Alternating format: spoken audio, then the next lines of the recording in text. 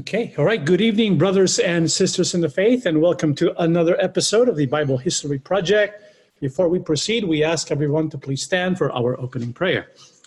Almighty and merciful Father, thank you. Thank you so much for listening to the cries of your people, for blessing us with peace that surpasses all understanding.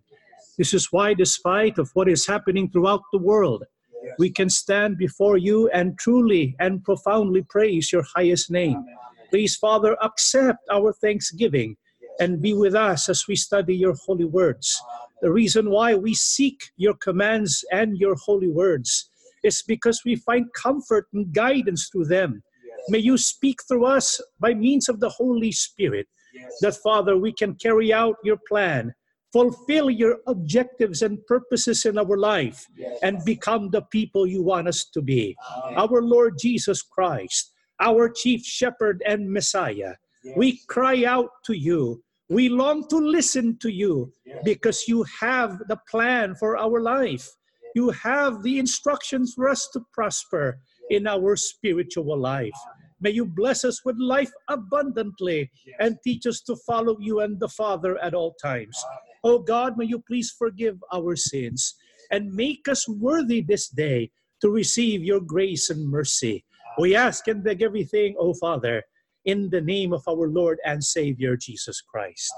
Amen. Okay, all right. Thank you so much for attending our Bible study tonight.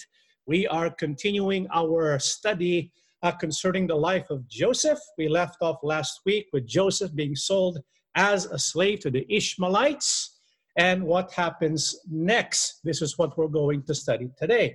Let's go to the book of Genesis 39 and the verses 1. When Joseph was taken to Egypt by the Ishmaelite traders, he was purchased by Potiphar, an Egyptian officer. Potiphar was captain of the guard for Pharaoh, the king of Egypt. And so when the Ishmaelites got hold of Joseph, they arrived in Egypt. What did they do with him? They sold him to Potiphar. Now, Potiphar was not just anybody. He was a somebody because he was the captain. Take note, he was the captain of the guard for Pharaoh. And so he purchases Joseph as a slave. And so he is definitely stuck in Egypt. How far is Egypt from his homeland, Hebron? Let's go to the next slide. He is hundreds of miles away. So I'm sure he is probably homesick. And add to that, people think, at least his father thinks, that he has already passed away. Can you imagine the emotional pain that you're feeling, being absolutely helpless? You cannot even communicate to your own father that you are safe, right? Even though you are in that situation, at least it would give you some comfort for your father to know that you are still alive. So he could not do that. And so he was in unfamiliar territory, an unfavorable situation. Why? Next slide. Because he was in a foreign land, right? Probably did not know their language. He was in a foreign culture. People did things differently over there. And he was a slave, not a favorite. Because back at home, he was the favorite son. I'm sure if you're the favorite son, you had privileges. He was enjoying life as a prince. He would be the father eventually of Israel. And so he was having a good time back home. All of a sudden, that's taken away from him. No longer a favorite. He is a slave. How many of you can relate with Joseph? Perhaps not completely. But all of us, every once in a while, we find ourselves in unfavorable situations, right? Maybe you are forced to take a job you don't really like, right? Maybe you are forced to move to a place you don't really want to be. Maybe you've been transferred to a school that you really don't want to be at. And so sometimes we face situations where we have no control over and we feel helpless. These are unfavorable situations. What do we need to do, and what can we learn from the story of Joseph when we find ourselves in unfavorable situations in our life? Go to the next slide, please. What we need to do is to thrive. Wherever we are planted, wherever we find ourselves in, maybe you have been removed from the synagogue or the institution God has something for you. Wherever we find ourselves in, let us do our best to thrive. And this is exactly what Joseph did. So what's the first step? What are the principles we need to apply to ourselves so that we can thrive regardless of the situation or circumstances in our life? Next slide. First step is acceptance, right? You are here. Where is that? The present. You know, if you are in an unfavorable situation, you have to not try and sulk in the past, right? Don't try to change what can no longer be changed. What is that? The past. We cannot go back to the past and change the decisions we have made, right? Let's not do that. We're going to make things worse for us. You might end up becoming depressed and might have a clinical diagnosis. We don't want that. What else? We should not focus too much on the future. Why? Because our influence on the future is limited. However, what we do have control over is what we do in the present. And that entails accepting our present circumstance or situation, which takes us to the first principle.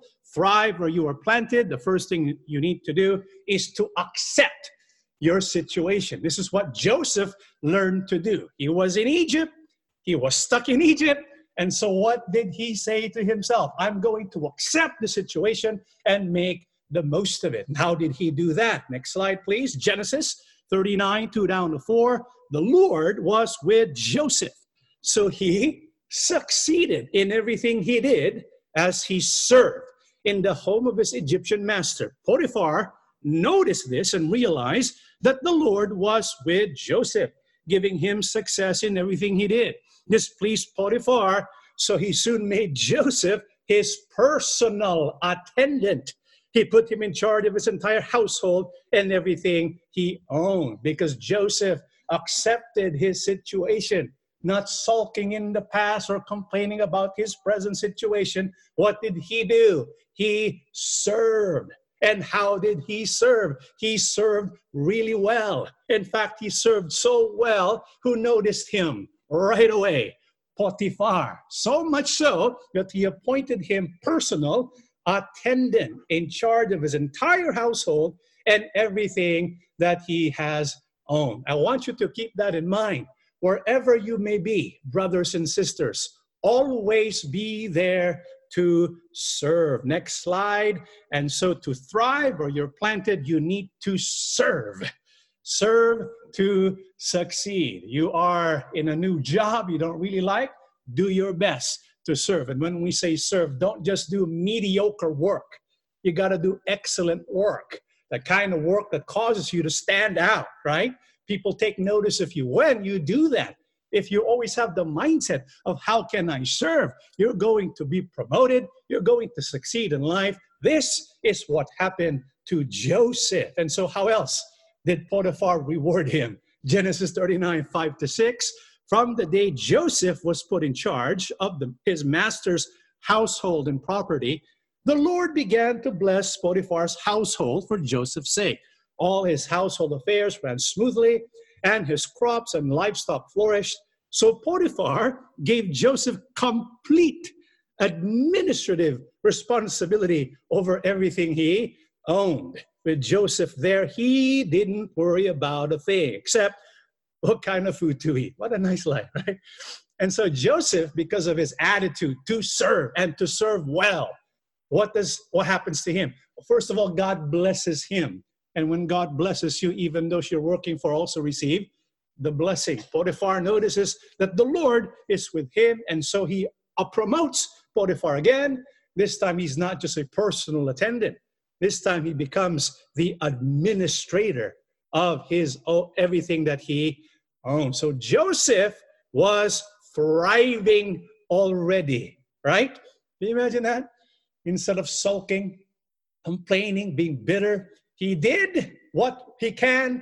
He made the most of his situation. God blessed him, and he prospered. However, what happens next? Next slide. Genesis 39, 6 to 7. Joseph was a very handsome and well-built young man. And Potiphar's wife soon began to look at him lustfully. come and sleep with me. She demanded. Oh boy, something about Joseph you need to understand. Not only was he hardworking, not only was he a man of integrity, right? He was also handsome. Not only was he handsome, he was buffed, right? He probably had a six-pack, I'm sure of it. He was a well-built young man. In other words, he was a catch, right? Guess who took notice of this well-built, handsome young man? Potiphar's wife. You know, what do you think about Potiphar's wife? Do you think she's mediocre? Potiphar, he was not just a somebody. He was the captain. He was the captain of the king's guard. You know what that means? That means he had power, right? And so he could have any woman he wanted because of his position. And so Potiphar's wife, she was beautiful. She must have been very, very attractive. And here she is. What does she demand from this young man? He's a young man. Young men have hormones, right? And so what does she approach him to do, or approach him and say to him? She says to him, come and sleep with me. She demanded. It was not a request. She demanded. After all, she was the queen of the estate, right? She was in charge, including Joseph. So really, she had every right to do whatever she wants to do with him, right? But what was Joseph's response? Genesis 39, 8-9. But Joseph, what does it say? He didn't think about it or meditate about it or said to her, let me think about it first. Joseph refused. And she even told her why. Look, he told her, my master trusts me with everything in his entire household. No one here has more authority than I do. He has held back nothing from me except you, because you are his wife. How could I do such a wicked thing? It would be a great sin against God. Did you notice how God was involved in this decision? Unlike Jacob before, remember? I am upset this happened because of my safety. Here's Joseph. He was thinking not about himself. He was thinking about who? God. This is why he refused the temptation. He refused the sin because he was thinking about God. Brothers and sisters, when you are prospering, when you are progressing in life, when you are thriving, let us never forget, next slide, always keep your reverence for our Almighty God. Have a fear of God so that you will remain within the boundary of God's words and God's will. And so she refused Potiphar's wife, but she's a very, very determined person. And so what did she say next? Genesis 39, 10-12. She kept putting pressure, on Joseph day after day. So she kept flirting, right? Maybe she changed into something more seductive, but he refused to sleep with her and he kept out of her way as much as possible. One day, however, no one else was around when he went to do his work. She came, oh man, and grabbed him by his cloak, demanding, come on, sleep with me. Joseph tore himself away, but he left his cloak in her hand as he ran from the house. And so when this woman, Potiphar's wife, was putting pressure on Joseph, day after day, hounding him, demanding, come sleep with me, and even took hold of him, right, grabbed his shirt, what did Joseph do? He had to tear his clothes away, right? And what did he do after that? He ran from the house. That's a good thing to do. You run away, right? You run away from temptation. However, when he did that, a piece of the cloak that was worn by Joseph was in the hands of who? Potiphar's wife. What does she do with that? Well, next slide. So the one thing we notice about Joseph, well, he resisted the devil, right? He resisted temptation. Always keep in mind, when the Lord Jesus Christ was tempted, when the temptation did not work the first time, there was temptation number 2, then temptation number 3. We have to keep in mind the devil will not give up. He will always be on the prowl. He will always be on the attack. So we need to consistently, day after day, become mindful and resist the ploys of the evil one. When it comes to temptation, let's follow this principle. It's a biblical principle. Next slide. When it comes to trials, endure it. But when it comes to temptation, you got to run away. Do not endure temptation. Run away and keep away from temptation. Trials, we endure. Temptations, we run away from. And so, young brothers and sisters, do not affiliate yourselves with people who will bring you into a pathway that leads to sin. Why are you going to hang out with drunkards or drug people if you don't want to participate in their activities? So we need to be mindful of where we go, the kind of friends that we hang out with. Endure trials, run away from temptations. And so when Joseph ran, because he had to do that, he ran away from the temptation. Well, what happened? What did Potiphar's wife decide to do with the piece of clothing that she had in her hands? Genesis 39:13-15. When she saw that she was holding his cloak and he had fled, she called out to her servants. Soon all the men came running. Look, she said, my husband has brought this Hebrew slave here to make fools of us. He came into my room to rape me, but I screamed. When he heard me scream, he ran outside and got away, but he left his cloak behind with me. Did Joseph do the right thing? Yeah. But people who got hurt because you did the right thing, you know what they're going to do? They're going to turn the story around. Does that happen? All the time. Does it happen today? All the time. All right? You decide to do the right thing. The people who get hurt, what do? They look for ways to turn the story around to falsely accuse you. It happened to Joseph. It can also happen to us today. And so when the husband comes home, what does she do? Genesis 39:16-18. She kept the cloak with her until her husband came home. Then she told him her story. That Hebrew slave you've brought into our house tried to come in and fool around with me, she said. But when I screamed, he ran outside, leaving his cloak with me. And so when the husband comes home, shows her the cloak, and accuses Joseph of trying to rape her, which is a complete opposite of what really happened. Of course, the husband, not knowing the truth, well, instead of investigating, he believed what his wife was telling him. And so what did he want to do? What did Potiphar decide to do? Because he believed his beloved wife. Genesis 39:19-20, Potiphar was furious, naturally so, right? When he heard his wife's story about how Joseph had treated her, so he took Joseph and threw him into the prison where the king's prisoners were held, and there he remained because of a false accusation. A false evidence that was planted, right? What happened to Joseph? He was sent to prison, and there he remained. Was there a bail available? There's no bail available. Was he going to be tried? I don't think so.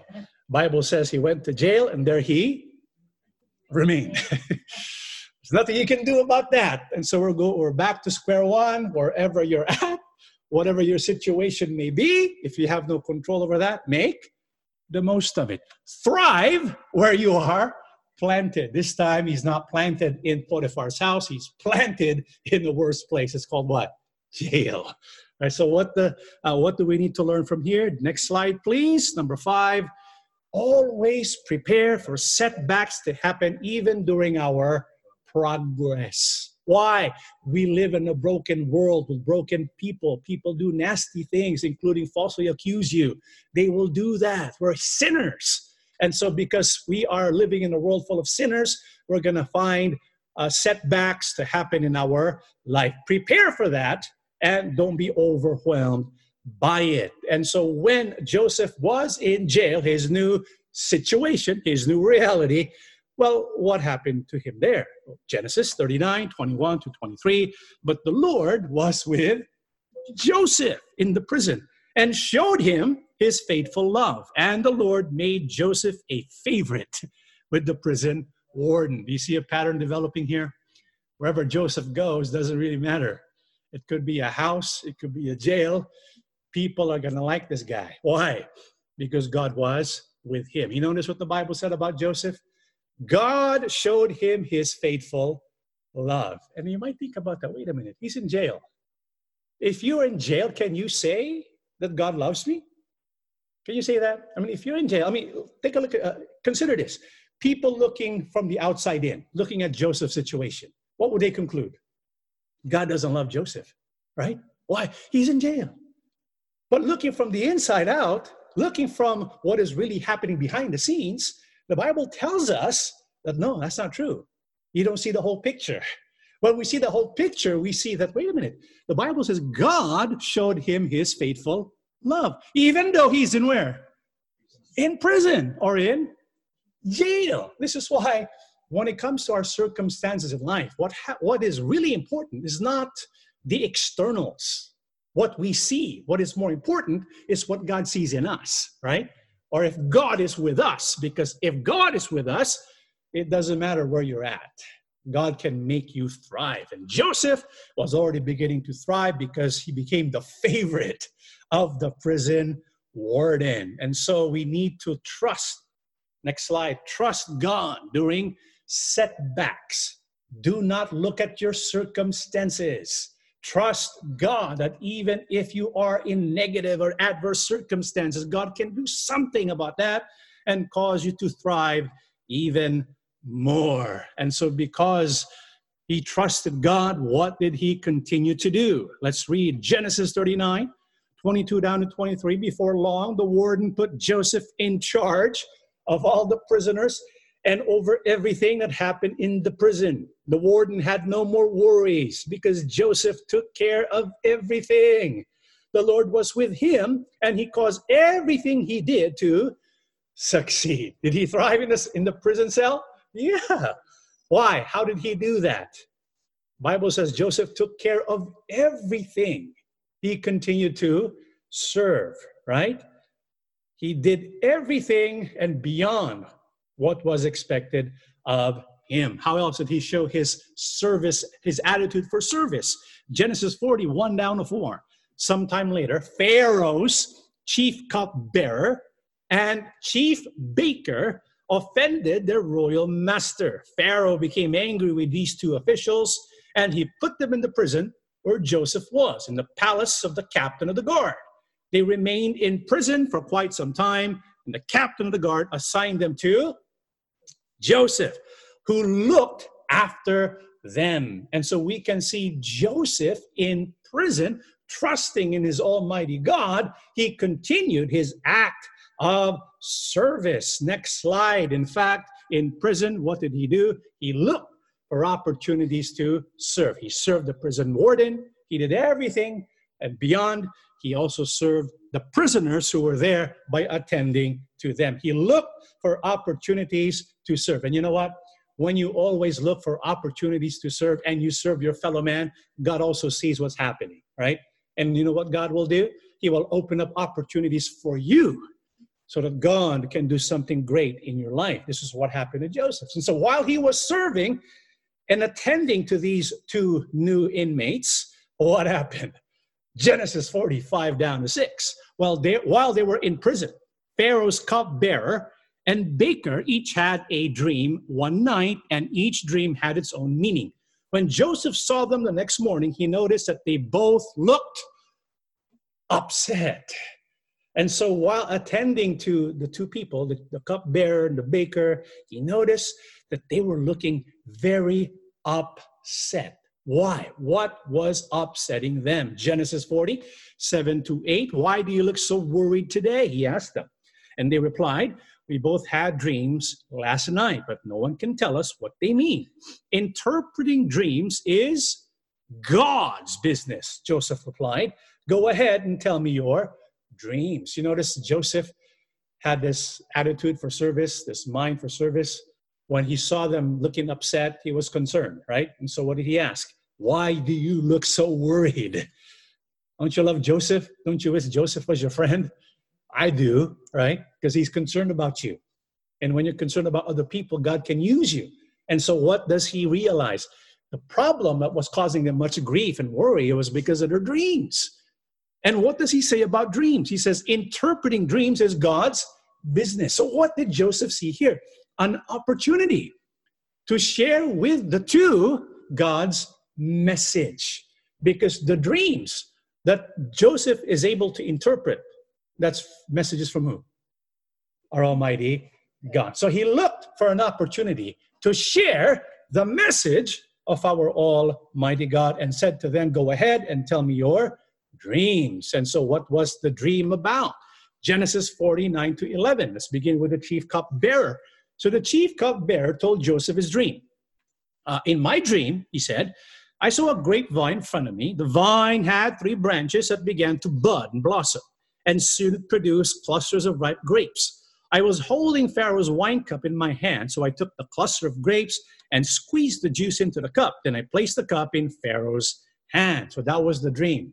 How many here know what that dream means? They don't know what that meant, right? But who knows what it means? God. And so Joseph inquired from God what it meant. God told him this. Genesis 40:12-15. This is what the dream means, Joseph said. The 3 branches represents 3 days. Within 3 days, Pharaoh will lift you up and restore you to your position as his chief cupbearer. And please remember me and do me a favor when things go well for you. Mention me to Pharaoh, so he might let me out of this place. For I was kidnapped from my homeland, the land of the Hebrews, and now I'm here in prison, but I did nothing to deserve it. And so what was the meaning of that dream?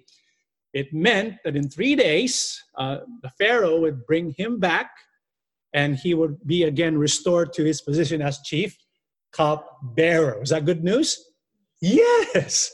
This is why he told the chief cupbearer, okay, when you're at the palace, please tell the king about me, right? Tell the Pharaoh about me, because I was wrongfully accused and I should not be in prison. And so listening to this interpretation of the dream, the baker, what does he say in response? Genesis 40:16-17. When the chief baker saw that Joseph had given the first dream such a positive interpretation, he said to Joseph, I had a dream too.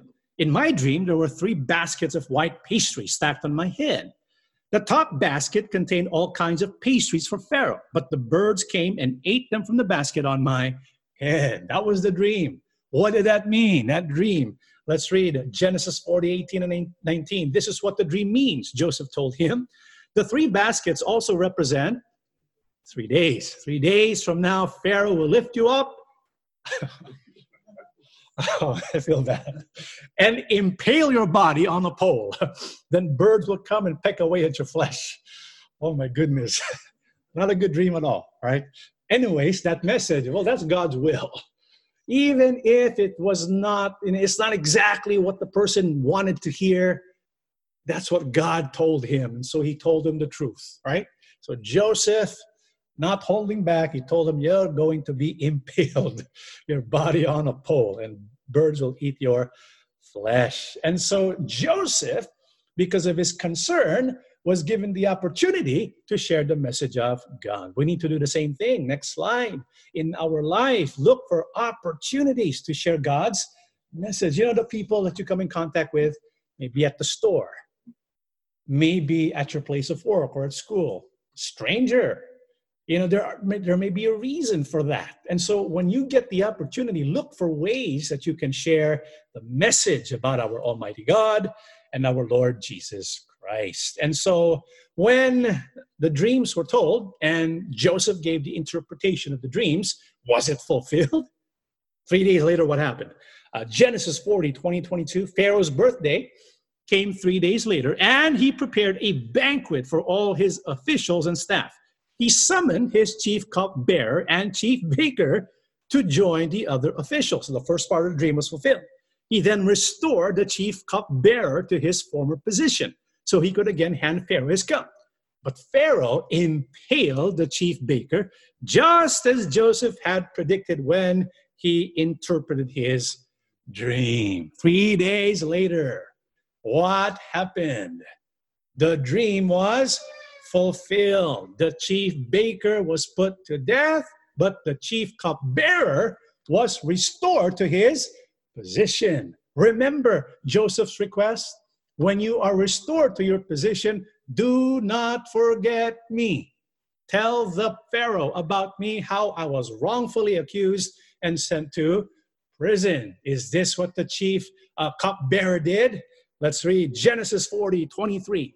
Pharaoh's chief cupbearer, however, that is messed up, forgot all about Joseph, never giving him another thought. Sayang. I don't know. Maybe Joseph is thinking, maybe he would lose hope because this was his chance, right? So far, so good. This would be his chance, but it did not happen. So what can we learn from this? Let's look at number 9. Do not get tired of doing what is good and right, even if there are setbacks. Why must we never get tired of doing what is good and right? Galatians 6:9-10. So let's not get tired of doing what is good. At just the right time, we will reap a harvest of blessing if we don't give up. Therefore, whenever we have the opportunity, we should do good to everyone, especially to those in the family of faith. So here's Joseph.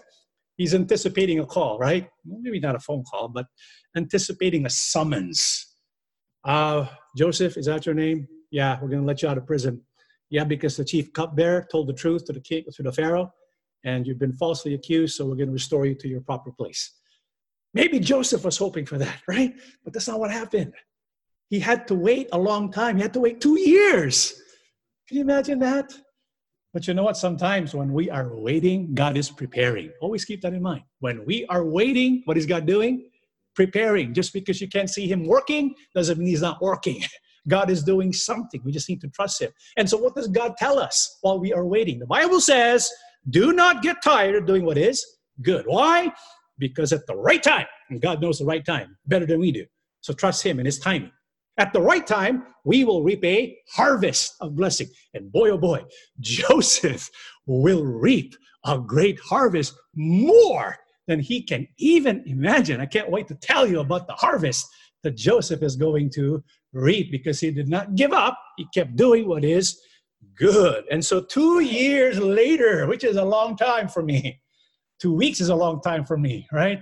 We live in the Amazon age where we need to have results the following day, right? Prime time delivery. And so what happens after 2 years? Genesis 41, 1-4. 2 full years later, Pharaoh dreamed that he was standing on the bank of the Nile River. In his dream, he saw 7 fat, healthy cows come up out of the river and began grazing in the marsh grass. Then he saw 7 more cows coming up behind them from the Nile, but these were scrawny and thin. These cows stood beside the fat cows on the riverbank.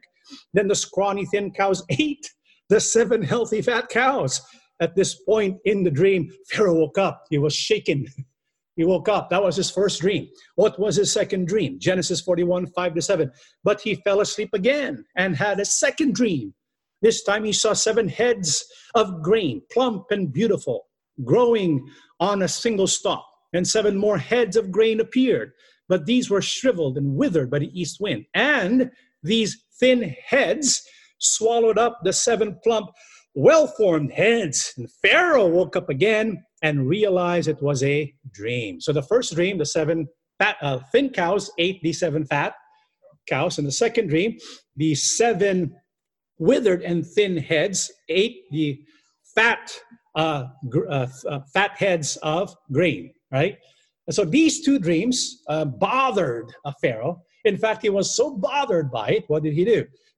Genesis 41, verse 8, the next morning, Pharaoh was very disturbed by the dream. So he called for all the magicians and wise men of Egypt, because at this point, Egypt was the most powerful, most wise country in the whole world. They had their research team, their scientists, their doctors, everything, even the magicians. So he summoned all of them.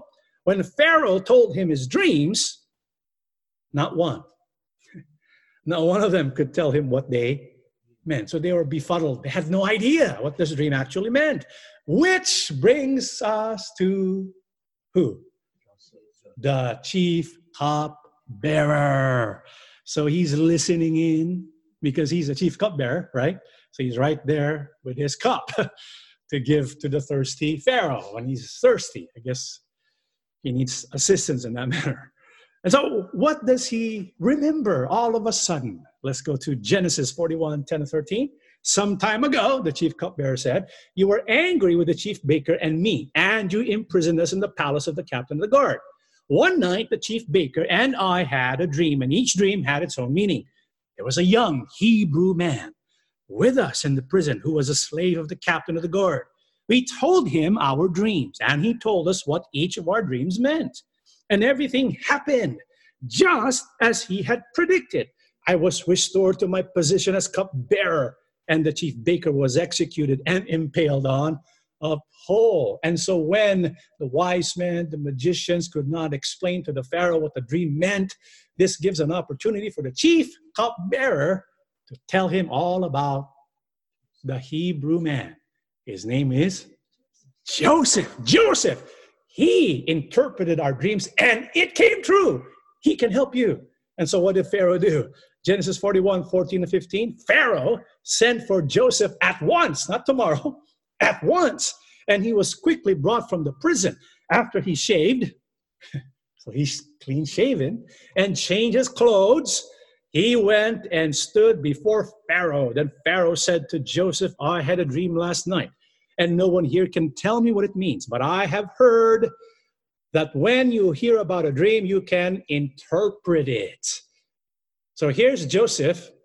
He has this reputation as one who can interpret dreams, right? He's before the most powerful man in the whole world, Pharaoh. Here is his chance to brag, right? All right? So what does he say? Genesis 41, 16. You notice the humility of Joseph? It is beyond my power to do this. Don't you love that? Joseph replied, but God can tell you what it means and set you at ease. I mean, he could have said, well, God appointed me. He could have said that, right? I'm the most important man on earth. He could have said that, right? That's not what he said. He said, it's beyond my power. You notice what he did? He decreased, and who increased? Right? He put himself low, and he exalted who? God. That's what we need to do. Never take credit for ourselves. Here's Joseph. He had the opportunity to exalt himself before the most powerful person on earth at that time. But he said to him, it's beyond my power. But God, He can tell you what that means. This is why I always keep in mind when you're prospering, when you're succeeding. Next slide, number 10, give glory to God. Always give glory to Him, not to yourself. Do not promote yourself. Go in the background. Let God be in the foreground. Always be in the background. You're just an instrument. We are but instruments of God. Always give glory to our almighty God. So he gave glory to God and he relied on Him. How did Joseph show that he relied on Him? Genesis 41, 17 to 24. So Pharaoh told Joseph his dream. In my dream, he said, I was standing on the bank of the Nile River and I saw 7 fat, healthy cows come up out of the river and began grazing in the marsh grass. But then I saw 7 sick-looking cows, scrawny and thin, come up after them. I've never seen such sorry-looking animals in all the land of Egypt. These thin, scrawny cows ate the 7 fat cows. But afterward, you wouldn't have known it, for they were still as thin and scrawny as before. Then I woke up. Then I fell asleep again and had another dream. This time I saw 7 heads of grain, full and beautiful, growing on a single stalk. Then 7 more heads of grain appeared, and these were blighted, shriveled, and withered by the east wind. And the shriveled heads swallowed the 7 healthy heads. I told these dreams to the magicians, but no one could tell me what they mean. So here's the Pharaoh explaining to Joseph. How many dreams did he have? 2 dreams. First about the cows, then the grains. They had the stalk of grain. Okay, so he tells him the two dreams. What does Joseph say? 41, 25, 27. Joseph responded, both of Pharaoh's dreams mean the same thing. God is telling Pharaoh, that's you, in advance what he is about to do. The 7 healthy cows and the 7 healthy heads of grain both represent 7 years of prosperity. The 7 thin scrawny cows that came up later and the 7 thin heads of grain withered by the east wind represent 7 years of famine. So that's what the dreams meant. And what then was the warning of Joseph about the dream? Genesis 41, 28, 32. This will happen just as I have described it. For God has revealed to Pharaoh in advance what he is about to do. The next 7 years will be a period of great prosperity throughout the land of Egypt. But afterward, there will be 7 years of famine, so great that all the prosperity will be forgotten in Egypt. Famine will destroy the land. This famine will be so severe that even the memory of the good years will be erased. As for having 2 similar dreams, it means that these events have been decreed by God and he will soon make them happen. So what was the warning of Joseph concerning the dream? There's going to be famine. That's the bad news, but there's also good news. Before the famine comes, the 7 years of famine, there's going to be 7 years of prosperity, giving you time to prepare. What is the purpose of the 2 dreams? Bible says the 2 similar dreams means that the events have been decreed by God and will soon make them happen. So what was suggested by Joseph as informed by the dream? Genesis 41, 33, 36. Therefore, Pharaoh should find an intelligent and wise man and put him in charge of the entire land of Egypt. Then Pharaoh should appoint supervisors over the land and let them collect 1/5 of all the crops during the 7 good years. Have them gather all the food produced in the good years that are just ahead and bring it to Pharaoh's storehouses. Store it away and guard it so that there will be food in the cities. That way there will be enough to eat when the 7 years of famine come to the land of Egypt. Otherwise, this famine will destroy the land. So what was the suggestion? Find an intelligent and wise man and put him in charge over the entire land of Egypt. What would he be doing? He would be leading a team to gather food, right, during a time of plenty and prepare that, store that in preparation for the time of famine. So listening to this suggestion, what does Pharaoh say?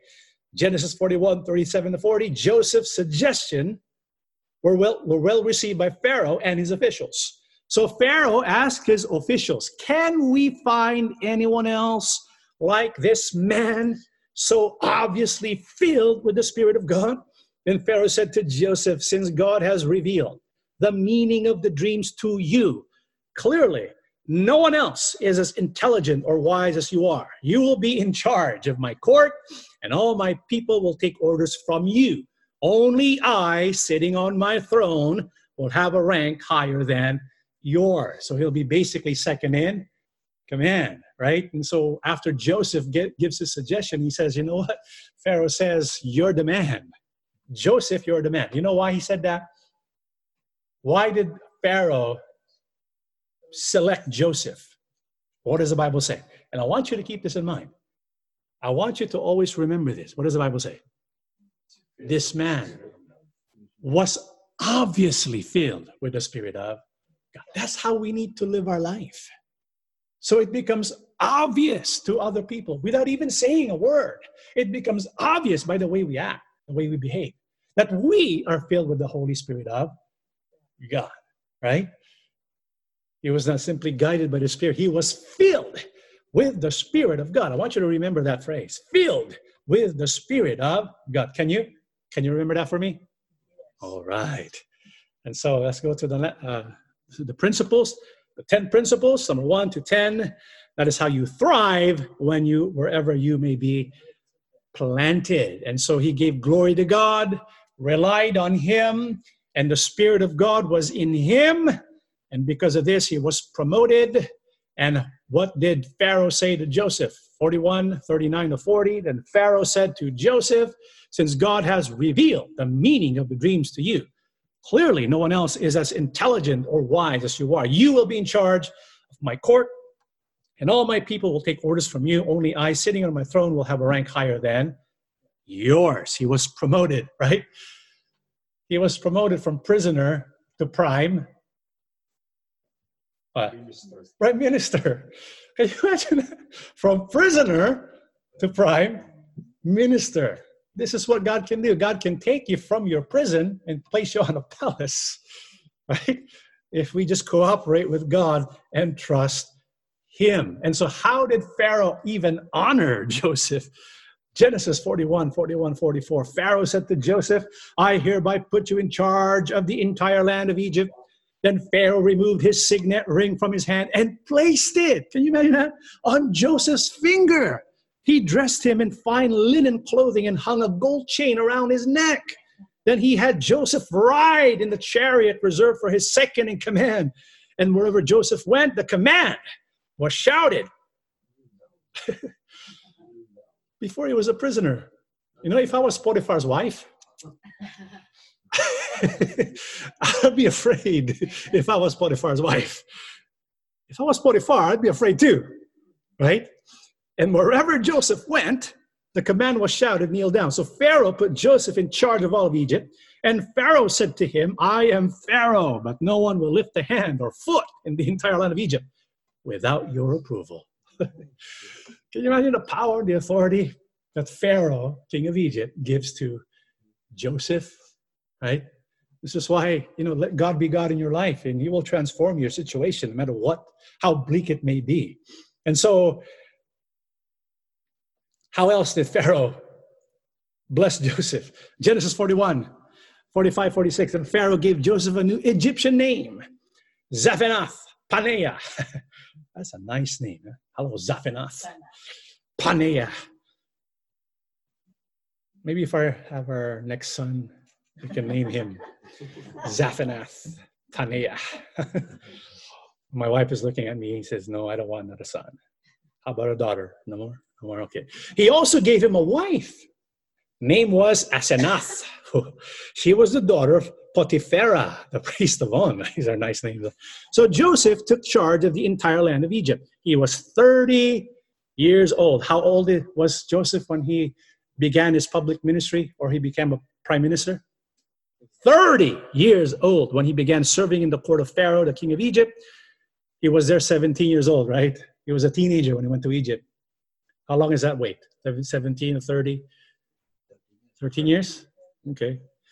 And when Joseph left Pharaoh's presence, he inspected the entire land of Egypt. What was the dream? Was the prediction of the dream? Was it correct?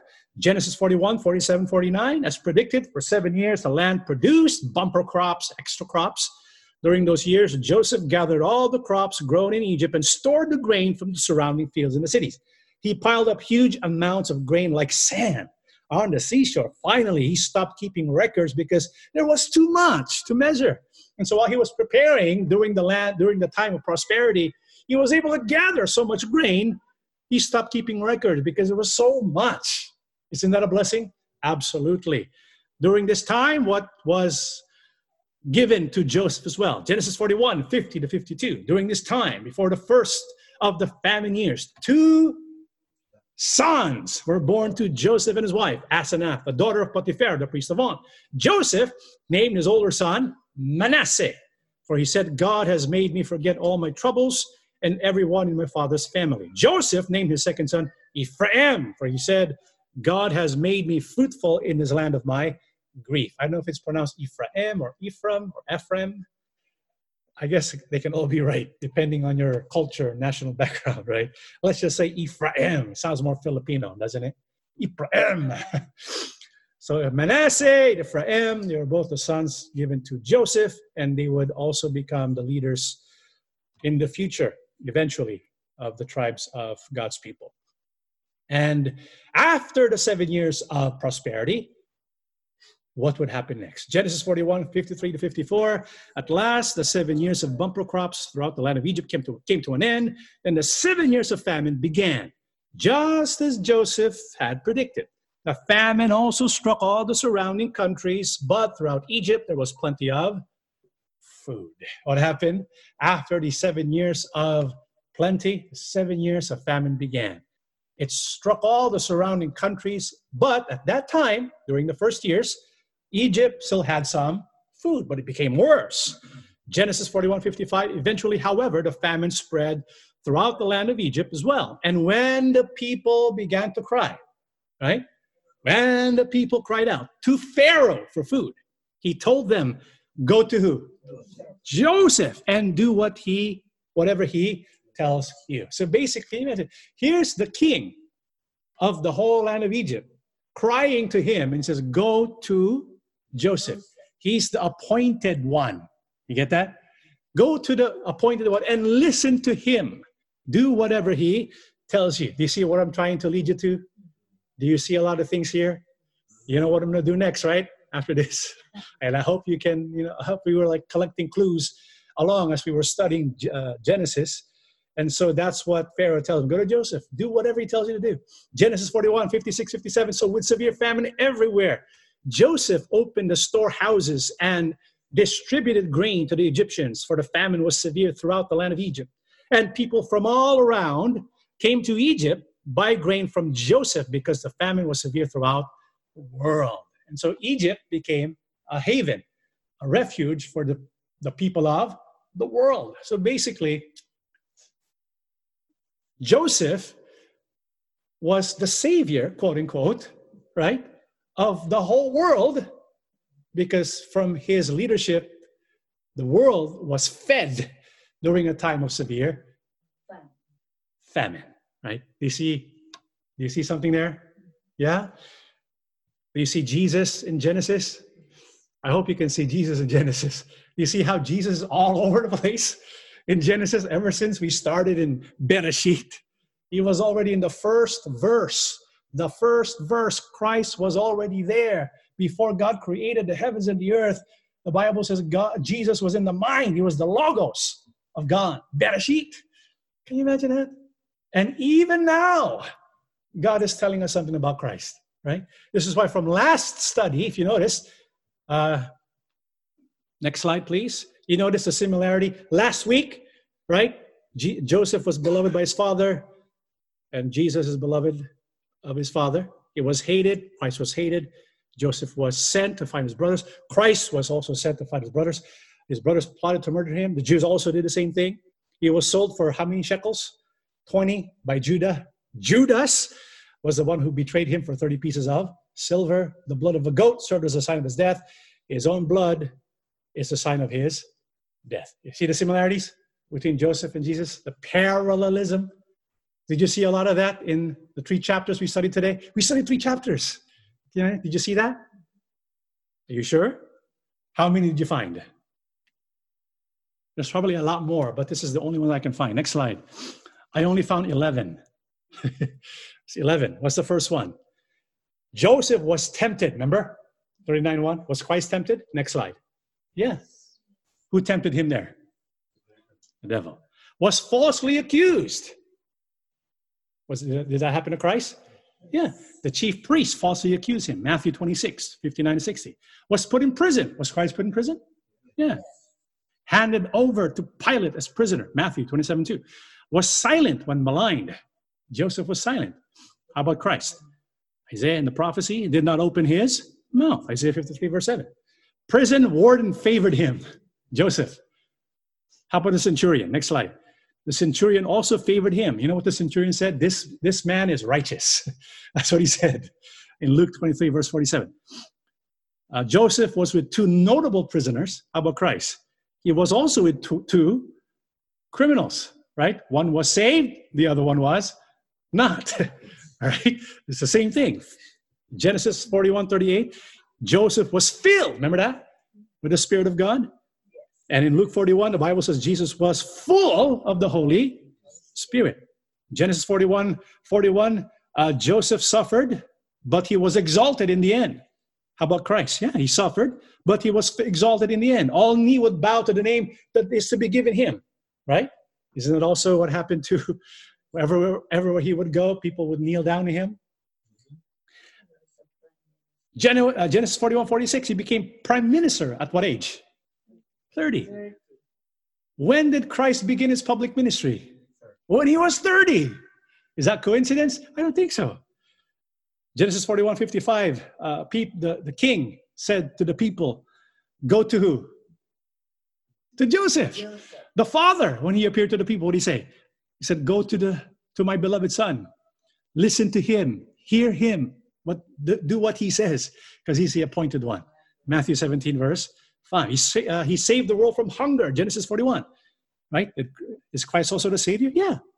He's a Savior to the world. Matthew 1, verse 21. Do you see how Christ is in Genesis? When we study Genesis, our faith in Christ is reinforced. And when we look at the life of Joseph, we can see the principle of God using whatever happens to us. And he's able to do what? Next slide.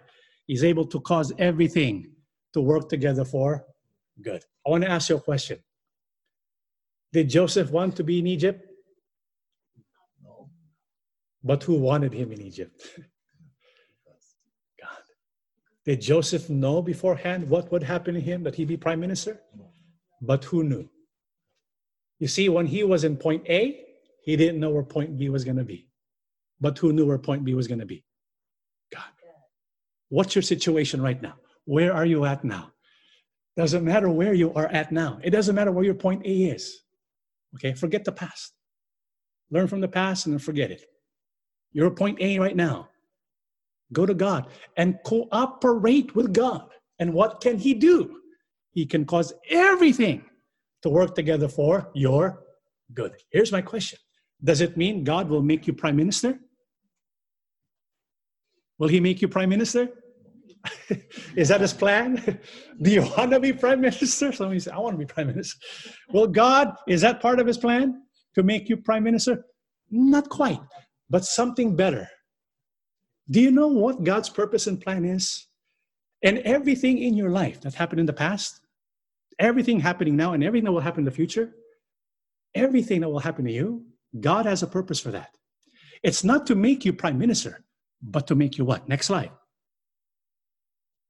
Verse 29, for God knew his people in advance. So he chose them to become like his son, so that his son would be the firstborn among many brothers and sisters. Everything in your life, God is causing to work so that you can become like his son. You can become like who? Christ. Why? What is God's plan? Why does he want us to become like his son? We just keep reading. Let's read verse 30 now. And having chosen them, he called them to come to him. And having called them, he gave them right standing with himself. And having given them right standing, he gave them his glory. You may not be prime minister of Egypt, but you have been called to be with Christ. So you can be given his glory.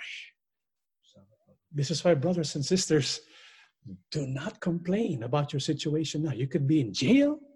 Doesn't matter what your present condition is right now. Brethren, give it to God. Go to God and say to God, Lord, I may not be in the situation I prefer, but I trust you and I love you. And you called me, so I give my will to you. May you shape my future. I trust you. Lead my path. I will follow you wherever you take me. Because for sure, from point A, which is where we're at now, he'll take us to point B. Well, we can receive the glory that God wants us to give. It's suffering first and then the glory, not the other way around.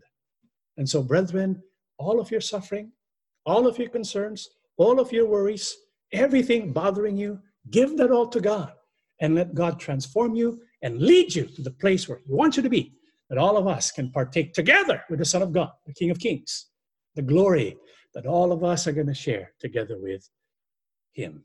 Okay? That is our lesson. Let us all stand and we shall pray together.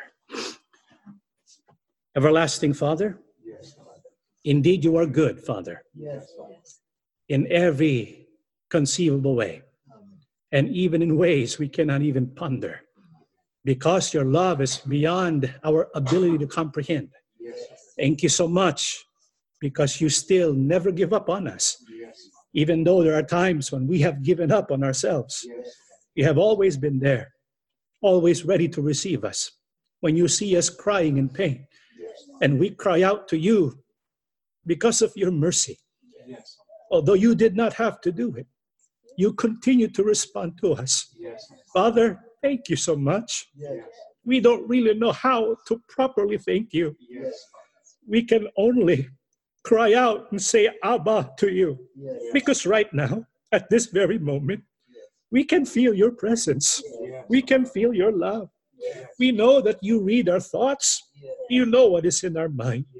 You know what is in our hearts. You know about the pain we feel, because you know all things. Nothing's hidden from you. That's why, Father, we find so much comfort just to pray to you, because we know that you will cause all things to work together for our good. And so we are prepared to endure. We will cooperate with you. We will submit to your authority. Even if we have to wait, oh God, we will do so looking up to you. Father, when we can bear no longer, when we feel overwhelmed by life circumstances, when we cry out to you and look up to you from heaven, oh God, send your Holy Spirit to comfort us and to strengthen us, that we can fulfill our destiny to be with you in your kingdom, to share the glory that you have given to your beloved Son, our Lord Jesus Christ. Yes, Lord, we will listen to you. We will cry out to you always and forever. You are our Messiah and Chief Shepherd. We belong to you and publicly announce to the whole world, you are our leader. Please lead your servants today and always in our life. Help us to be strong like you, that we can overcome the tribulations of our life. Father, please forgive our sins. Teach us to walk your path. Remember those who were reviled all over the world, those who have been falsely accused and imprisoned. We trust you, O God. We trust you always and forever. May you please provide us what we need. Give us faith, O God, and teach us to trust you at all times. We believe, Father, you have listened to our prayers. You have blessed your people today. For we ask and beg everything in the name of our Lord and Savior, Jesus Christ. Amen.